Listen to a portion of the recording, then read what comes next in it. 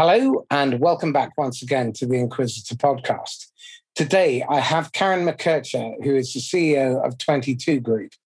She helps software sellers reduce contracting phase and close deals faster. I thought this was a topic that many of you would be interested in, particularly as most of you probably hate the whole piece of contracting dealing with procurement. So I thought we'd bring in an expert. Karen, welcome.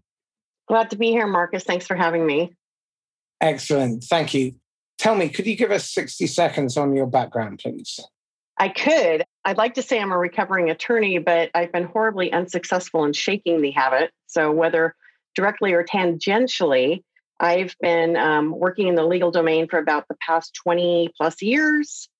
Whether running my own firm or working for a larger firm, I've also been in-house counsel and CEO for a tech startup.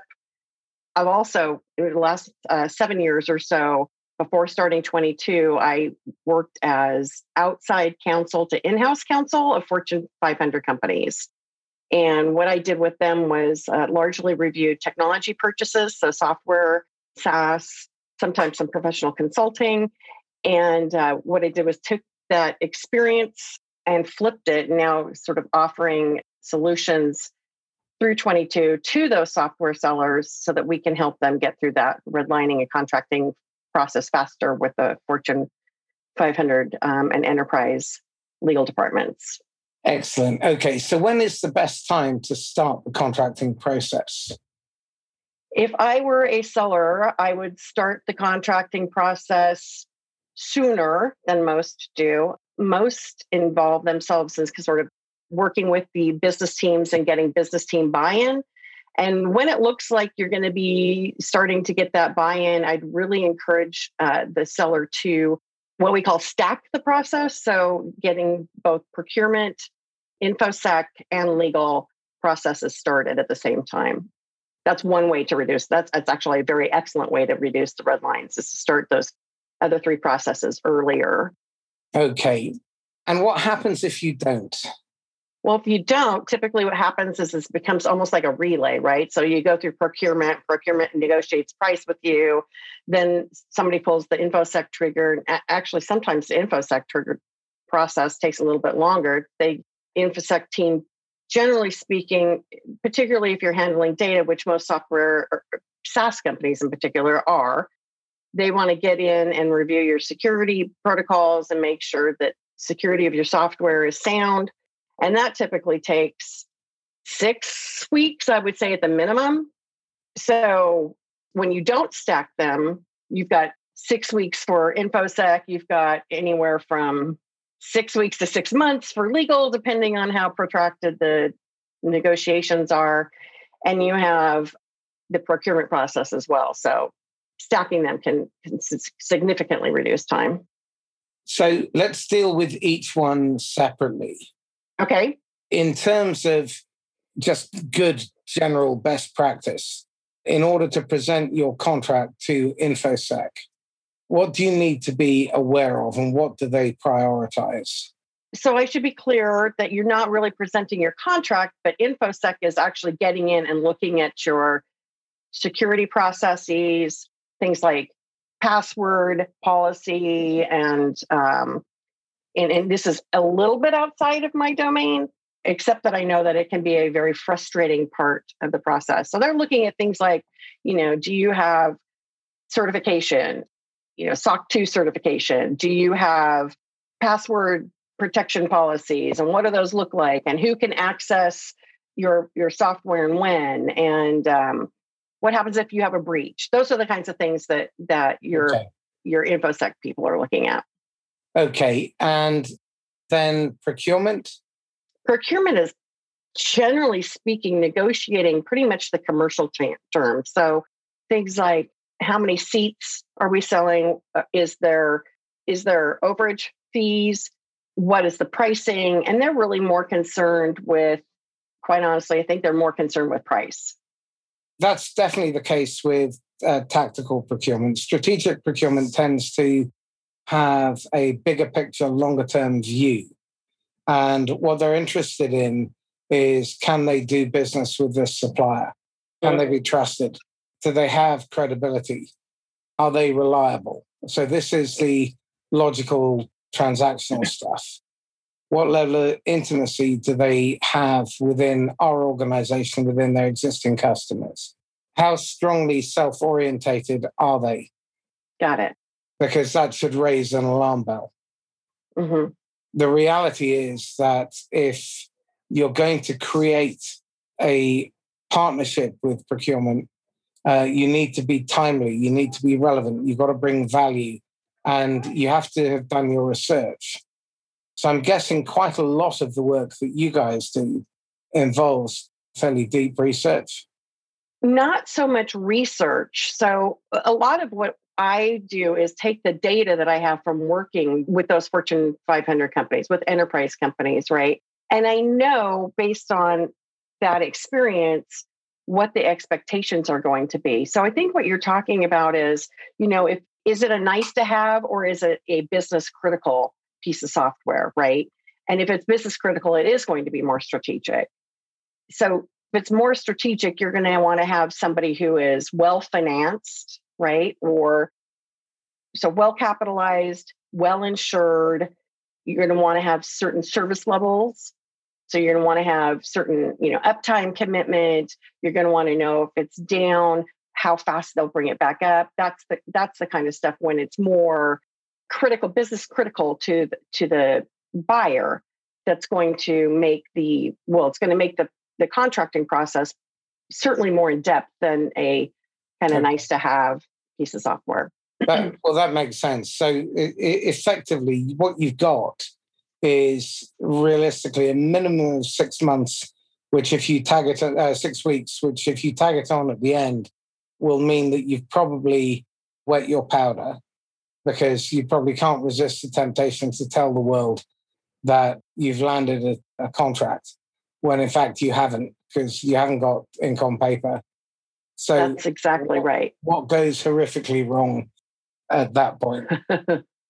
Well, so first off, a lot of organizations will prohibit you from announcing, right? Because you'll be subject to confidentiality obligations. So oftentimes, particularly larger organizations that are very brand centric are going to be hesitant to allow you to make the announcement in the first place. But I've seen deals I've been on deals that have been 6 to 9 months long and that tank because the parties can't agree on something like how much insurance you're going to carry or whether you can use their logo on a website.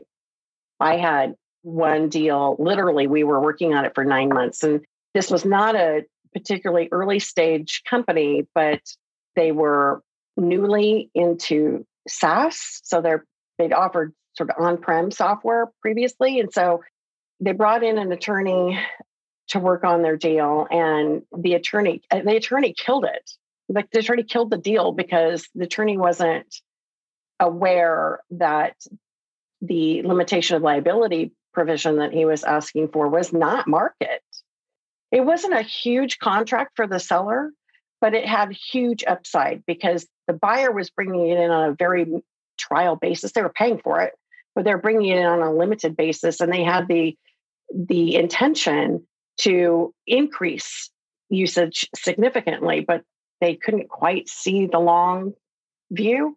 The seller couldn't, and the attorney basically blew up the deal by wanting a limitation of liability that wasn't in line with the data that the seller was handling. So again, it sounds to me like there's no real substitute for forward thinking and planning, because many of these issues can either be prevented or avoided, or at least planned for.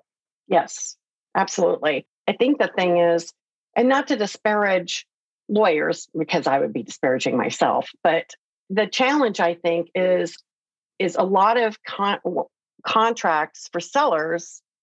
So first of all, I understand that buyers are always working from worst case scenario, right? If you're working off buyer paper, their contract will literally start from the worst case scenario. It will start with you're handling the most critical and confidential data, business critical. The business shuts down if you're If your uptime isn't 100%, you're handling super personal information. They start from the worst case scenario. The challenge is, and I think this is really where the crux of the problem is, right? So the seller starts similarly, right? They get a great contract that is ironclad at protecting themselves. The challenge is you've got two now ironclad agreements for protecting the organization, which doesn't make a sale, right? So you're starting from like worst case scenario, and how do we move to the middle? Where if you know where the middle is, you can start there, right? Like you know, okay, this is the kind of data that I handle. This is how critical I am to the organization that I'm selling to. That we know what that market data is. We know what the market expectations are. So if you start with an agreement that's designed to sell as opposed to designing to protect yourself, and which is not to say that you're flying loose and free, right? But it is, first off, I don't know what the data is on this, but in terms of like actual numbers, but these are not agreements that get litigated a lot. People are not blowing up companies because breach their contract, not a software contract. So again, I think what I've heard here is that it's your job to try and find the common ground that allows both sides to reach the outcome that they want with the least amount of friction, and correct, identify the gaps so that they can be readily and quickly filled. Correct. Okay. Yes. That makes sense. So what does legal care about? How are they measured? How are they scrutinized? How are they judged? So if you're talking about buyers legal, right, enterprise organizations, and this is something that we really encourage our customers to think about, is think about the lawyer on the other side as another persona in part of the deal. And really, they're doing what I call triage law. They play not to lose.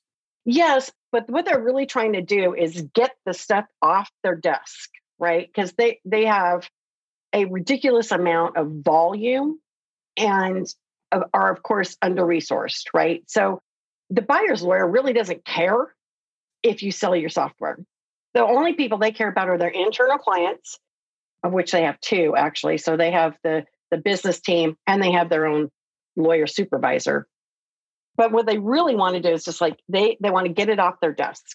So if you think about what's motivating the buyer's lawyer, that can help you also sort of move the process along a little bit better.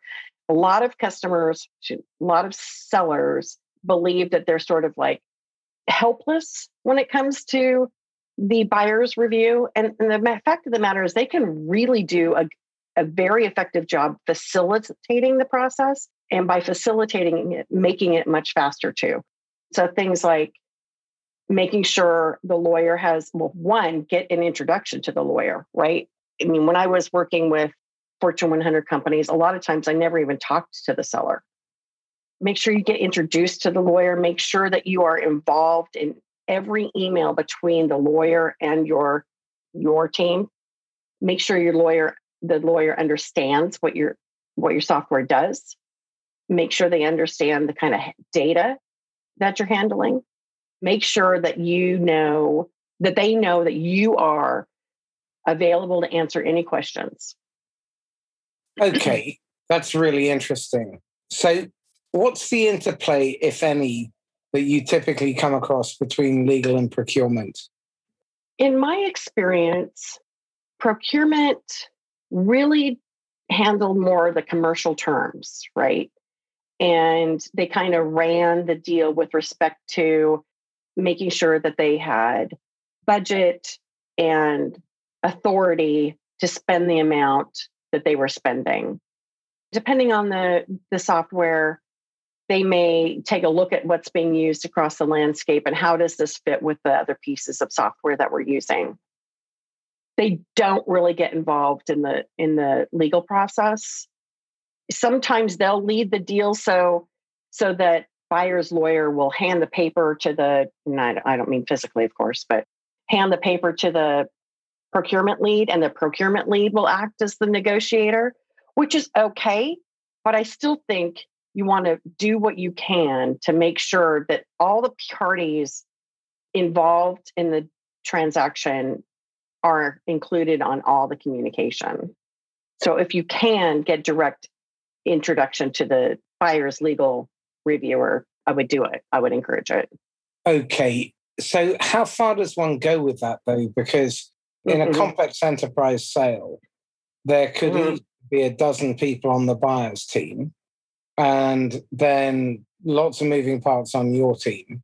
So how do you prevent yourself from just becoming an email nuisance?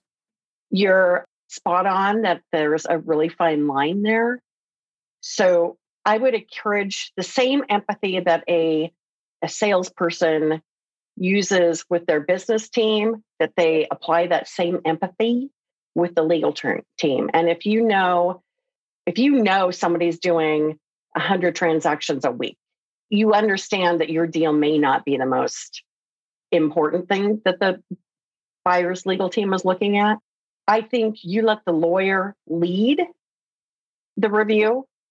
I wouldn't be checking in daily. I actually worked on a deal with a software company that is, you would probably recognize them. They do financial software, big public company, but the sales guy was literally calling me and then calling my boss every 2 hours to get a deal closed.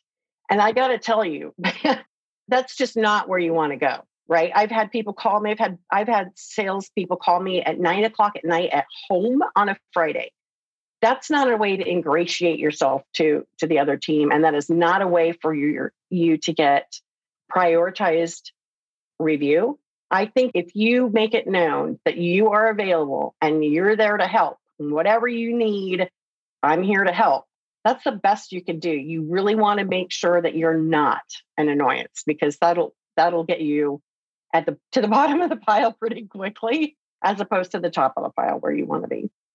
And that's valuable advice. How much weight does executive sponsorship have in terms of driving the legal process? A lot. So if it's a deal that if we're talking about a transaction that has high visibility among the executive team, that's a pretty sweet spot to be in if you're the seller, because it will definitely get prioritized. Okay. And if you hit a bottleneck within legal, what tips can you advise in terms of unblocking it? This is where you really want to use your business team. So your business team typically is you already have an advocate in your business team, right? They want your software. This is where I would encourage your business team to, again, not annoy the lawyer, but to facilitate the transaction by saying, asking your user team, what can we do to expedite? What kind of information do you need? How can I help? And getting the business team to put a little pressure on the lawyer is a lot more effective than putting the pressure on the lawyer yourself. Understood. Okay. So you talked about stacking, or a lot of people are familiar with the concept of multi-threading. How does one go about developing that plan so you choreograph the parallel conversations correctly? This is where I would use your business team again. So the first thing I would do is, a lot of times sellers negotiate price before they even see the legal terms. Even in an RFP process, right? Even in a more formal RFP process, sometimes you're getting, these are our security requirements, but very infrequently are you getting the legal terms. So I always advise our customers to make any pricing offer predicated on substantial agreement with material terms. So I actually recommend that people use a term sheet or a summary of terms, right? Very similar to when they're doing their Series A, B, C, whatever. That you have a term sheet. These are terms, and they're not legally binding, but this is, the deal is predicated on substantial agreement with these terms. If that doesn't work, I would suggest getting the buyer's paper. Can you get a copy of your standard agreement for me? And reviewing what those standard terms are. So okay, the buyer's going to expect $5 million worth of professional insurance, right? Then I don't have $5 million worth of professional insurance. So I'm going to have to procure that, and that's going to add costs. And then you can know that you can increase your price if necessary to accommodate the additional expense. How open are legal departments to having conversations with the sales team? Because if they're that pushed and they're effectively a production line, I'm curious what latitude a seller has to engage in a conversation to maybe challenge whether the 5 million is necessary. I think they're open. Typically, the way we see that get challenged is in the red line process, right? So if I'm buyer and I'm requiring you to work off of my paper, I'm going to just send you my paper. It's not going to be customized to the deal. I'm going to let you do that, right? So understand that really what's happening is this volume of work that the buyer's attorney is dealing with now gets shifted to the seller, right? So they say, okay, here's our template, and require you to customize it, which is what you're doing when you start your redlining. You can definitely push back, and you push back, $5 million isn't appropriate. It's not appropriate. It's not appropriate for many, many software sellers. And the buyer's lawyer will recognize when it's not. Okay, interesting. Where else can vendors eliminate friction to make it easier for buyers to buy? In the contracting process. Well, in the contracting right? Process. Yeah. The first thing really, honestly, is you've got to have good software in terms of it's got to be very secure. The last thing your buyer wants is to be the subject of a New York Times article because there's been a breach, right? Especially if it's like their customers' data that's been breached.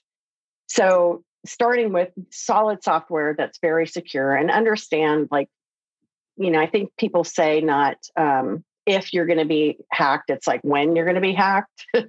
So, having the systems in place to deal with that when it happens. And then I think there is an opportunity for sellers to encourage the use of their paper. So rather than shifting the burden of the redlining from the buyer to the seller, starting with seller paper, which is more appropriate to the deal, right? Remember, we talked about in the beginning, how the buyer's paper is going to be worst case scenario. Yeah. My paper should be reflective of my software, my pricing model, my licensing model, the data that I handle. So it should be right sized for my software. If I start with a contract that is accessible, and by accessible, I mean it is written in plain English, it's organized, it is written in active prose, it is eliminating as much Latin jargon as possible, it is, eliminating prepositional phrases. If you start with what I call an accessible contract, and you encourage the buyer, and this is where I would use the buyer's business team, you encourage the buyer to review your agreement, I think you can be successful here. And I think this is a huge piece of eliminating the weeks that it takes to redline. Buyers' lawyers are not unreasonable, right? They may seem unreasonable sometimes, but if you get a buyer to say, if you get your buyer's business team to say to the buyer's lawyer, look, this is a early stage technology company. They don't have the resources that we do. They believe if you just take a glance at their agreement, that you'll find that you can get through it as easily and as quickly as you do our own paper. So I think that's a huge part of the hurdle. Excellent. Okay. So you're eliminating friction through the legal process. You're multi-threading or stacking the conversations in parallel. You're getting ahead of likely obstacles by raising them or stipulating them early. So if you're doing that, then what are the red flags that one should look for where a buyer is not playing fair so that you don't end up being victimized by the process? If the buyer is not willing to work off your paper, this is where we would encourage the seller to have a playbook, right? So first and foremost, understand we're not a law firm. And we make sure your tools are vetted by a lawyer, but we believe, actually, one of our phrases is more business, less legal. And we believe that absolutely every decision that's made in the redlining process is a business decision. And if the seller understands the sort of legal ramifications of a provision, so if you understand what indemnification is, if you understand what limitation of liability is, and this isn't rocket science, right? It just needs to be explained in plain English. And if somebody has we say, you should be a student of contracts. That doesn't mean that you need to go to law school. It just means, maybe you get some training and you understand what each provision means and you understand what happens if the provision gets triggered, right? What happens if the limitation of liability provision gets triggered? But if you understand that stuff, then you can make a business decision in response to what your buyer's red lines are. So if the buyer says, I want unlimited liability in the event of a security breach, and is that reasonable or is that not reasonable? So we encourage our customers to have a solid working understanding of the legal ramifications. And then we also encourage them to capture institutional knowledge. So we'd start with a playbook. These are the provisions. Here are fallback provisions. These are why our fallback provisions are what they are, right? So if we'll only agree to 1.5 times a limitation of liability, that's 1.5 times the fees that the buyer has paid. What's our fallback? What if the buyer comes back and says, I want 10x? Are we willing to move? What's the risk of moving off the 1.5 to 10x? And then the other thing is, if you are consistently moving off your standard provision, again, this is something we encourage our customers to track and audit. Are you moving off your standard provision? If you're moving off your standard provision, why? And what are you moving to? And then if 90% of the time you're moving off your standard provision, probably need to change your standard provision because your standard provision is not reflective of what the market is requiring. So we encourage work off your paper if you can. If you can't, then you've got to have a playbook. And your playbook needs to have fallback provisions, and you need to have a working understanding of what each provision means in your contract. Excellent. And honestly, we believe that our customers should be able to do this themselves. Okay. That's really, really interesting. Okay. So what I'm seeing happening more and more, it's not commonplace, but it's definitely on the up, is collaborative outcome-based pricing.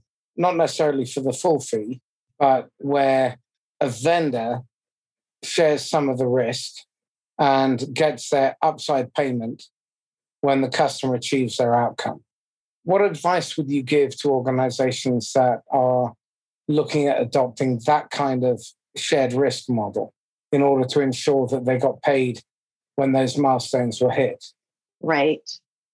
Well, I like that model personally because I think when you have skin in the game, you're more likely to pay attention, And so I like that model. I would make sure that I have as much control as possible so that I can ensure that we meet the milestones.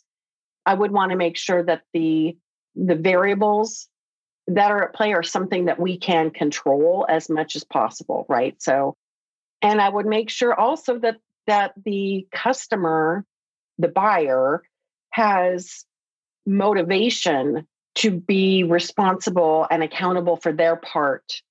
That you don't want to get into a situation where you're waiting for the buyer to do what they're supposed to do and you're going to fail because the buyer isn't doing what they're supposed to do. Yeah. So it's really about creating that mutual accountability. Absolutely. And aligning what you're going to deliver with their outcome so that they have the motivation to play their part, which means that you then get your payout. How do you make sure that it's policed well? So trust but verify, to quote Ronald Reagan. I love that you're a dude from the UK quoting an American cowboy. I think it really depends on what the relationship is. Often I think this is where it gets to be a little challenging to be a lawyer, actually, right? If you're a lawyer papering the deal, because the business teams have an understanding of what they're going to do together, right?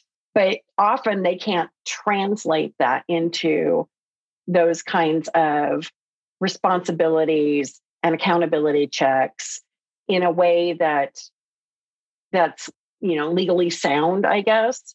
Again, this is where I think I would rely on the business team. Make sure that the business team has a good working relationship with the other business team. Make sure on the buyer's team that you have a project manager and you have an escalation process, right? So if the project manager isn't getting this done, who do I go to?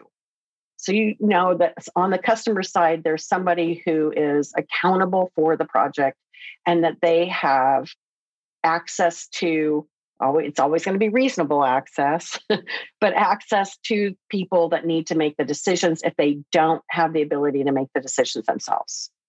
And so, again, for those of you who've listened to the podcast for the last couple of years, you know I bang on about the critical importance of understanding who is in the decision-making unit, where authority and final power lie, who the sub-decision makers are, influencers, recommenders, specifiers, technical buyers, user buyers, financial buyers, and legal buyers, who dots the I's and crosses the T's. You've got to map out the contingency plan for if everything doesn't go according to plan. What are the triggers? What are the alarm bells? What are the early warnings? And how do you escalate? To whom? What's their preferred mode of communication? And what's the turnaround time that you've agreed? And when you consider that you're not just selling the transaction, you're effectively opening the door to lifetime sales with that customer. It's worth putting the time in for the planning and preparation and making sure that your legal team, at least their mind is put at rest, that you've covered off all the bases. Is that fair? Yeah, absolutely. There are times, and again, it depends on what you're selling and how critical it is to the company, right? There are times where it's going to be really hard to access sometimes purchases are subject to financial processes that you may have a hard time getting to. So I know in a couple of different organizations that I worked with formerly, if a transaction exceeded a certain threshold, sometimes 500K, in other companies it was $1 million, they have to go through like a committee review. And those had to be scheduled and on the calendar, but you're probably not going to get access to the committee. But I've seen where executives of one team have a working relationship with, I don't mean like they work together, but I mean they know each other professionally and will pick up the phone and call the VP or whatever at the other side and say, no, we need to get this done, or this is what it needs to look like. So I've definitely seen people run the transaction up the chain of command, if you will, and leverage those executive relationships at times. Excellent. Okay, Karen, we've come to the almost the top of the hour. No way, that was so fast. I know, it's gone really quickly. So tell me this. You've got a golden ticket and you can go back and advise the idiot Karen, age 23, who thought she was invincible and immortal and knew everything. What one bit of advice would you give her that she'd have probably... It's funny. it's funny because I was having this conversation sort of with a version of this conversation with my 21-year-old son last night. It was like, if you had somebody drop 10 million, and I mean net, not gross, like you've already paid the taxes, right? 10 million in your lap today, what would you do? Right? This is kind of the same question. I'm not going to tell you his answer because I think it was a 21-year-old answer. But I would say to my 23-year-old self, I would say, realize that you have options and understand that sometimes what you think is a hard choice isn't in the long run the hard choice. It may be briefly painful, but worse than sort of like this nagging pain that you may have for the next 30 years. If that makes sense. Okay. So what are you wrestling with? What are you struggling with at the moment? I think the pandemic has caused a lot of us to be a little bit more introspective, or maybe it's just because I'm getting, to be at that age where you have I'm past middle age, but you have the proverbial crisis, if you will. So I'm having a little bit of an existential crisis, like, who am I and what do I want to be when I grow up? And, but what I'm really, really struggling with is the difference between the haves and the have-nots. And the have-nots have so little and the haves have so much. And, when CEOs are paid $10 million just to, a signing bonus of $10 million, to me, that's just gross. Would I like to have more money than I do? Yeah, I would. But I just don't even know why that much money is necessary and what you do with it. Maybe it'd be different if I had that kind of money, but it's just a huge disparity, I think. And when you're looking at people who can get vaccinated and then those who can't get vaccinated because they have to work 2 jobs and they don't have childcare, and how do they get to the doctor to get the vaccination and that kind of stuff. And then I think we're seeing it at a global level, right? Like I have a very good friend in Mexico who was telling me the same story there, that, you can pay money to skip to the front of the line, but if you don't have the money to pay, then you're waiting around for it. And it's that gross kind of disparity that is really challenging for me. I can certainly empathize with that. When it comes to CEO compensation, what I'd be really curious about is what contribution are you expecting them to add to justify that 10 million? Because if we were looking at a marketing budget, they'd probably be expecting 4x back in return. Right. So what's the multiplier that one expects to sign someone at 10 million? Yeah. And by when? Well, how many employees can you pay a living wage if you reduce that a little bit? It's a fair question. When you have people working for you who are not making a living wage, that just seems grossly unfair to me. And I don't know. It's very un-American. My feeling is very un-American. Yeah, you could almost be European. Maybe that's not a bad idea. Okay. Yeah. Thank you for that. Okay, so tell me, what would you recommend people read, watch, listen to become more au fait with the whole area of contracting? Wow. Well, honestly, there's not a lot of material out there that talks about how to be better at redlining, I guess. There's just not a lot of material out there. I mean, we write some of our own material, but it's not something that you're going to read over the weekend. It's something you're going to read in half an hour or something like that. And certainly I'd be happy to pass that along. So Karen, how can people get hold of you? You can certainly find me on LinkedIn. It's Karen with an I, Karin, McKercher, McKercher. So I'm on LinkedIn. You can also email Karen, again with an I, at 22, and it's TWENTY numeral 2.group. Those are probably the 2 easiest ways to get a hold of me.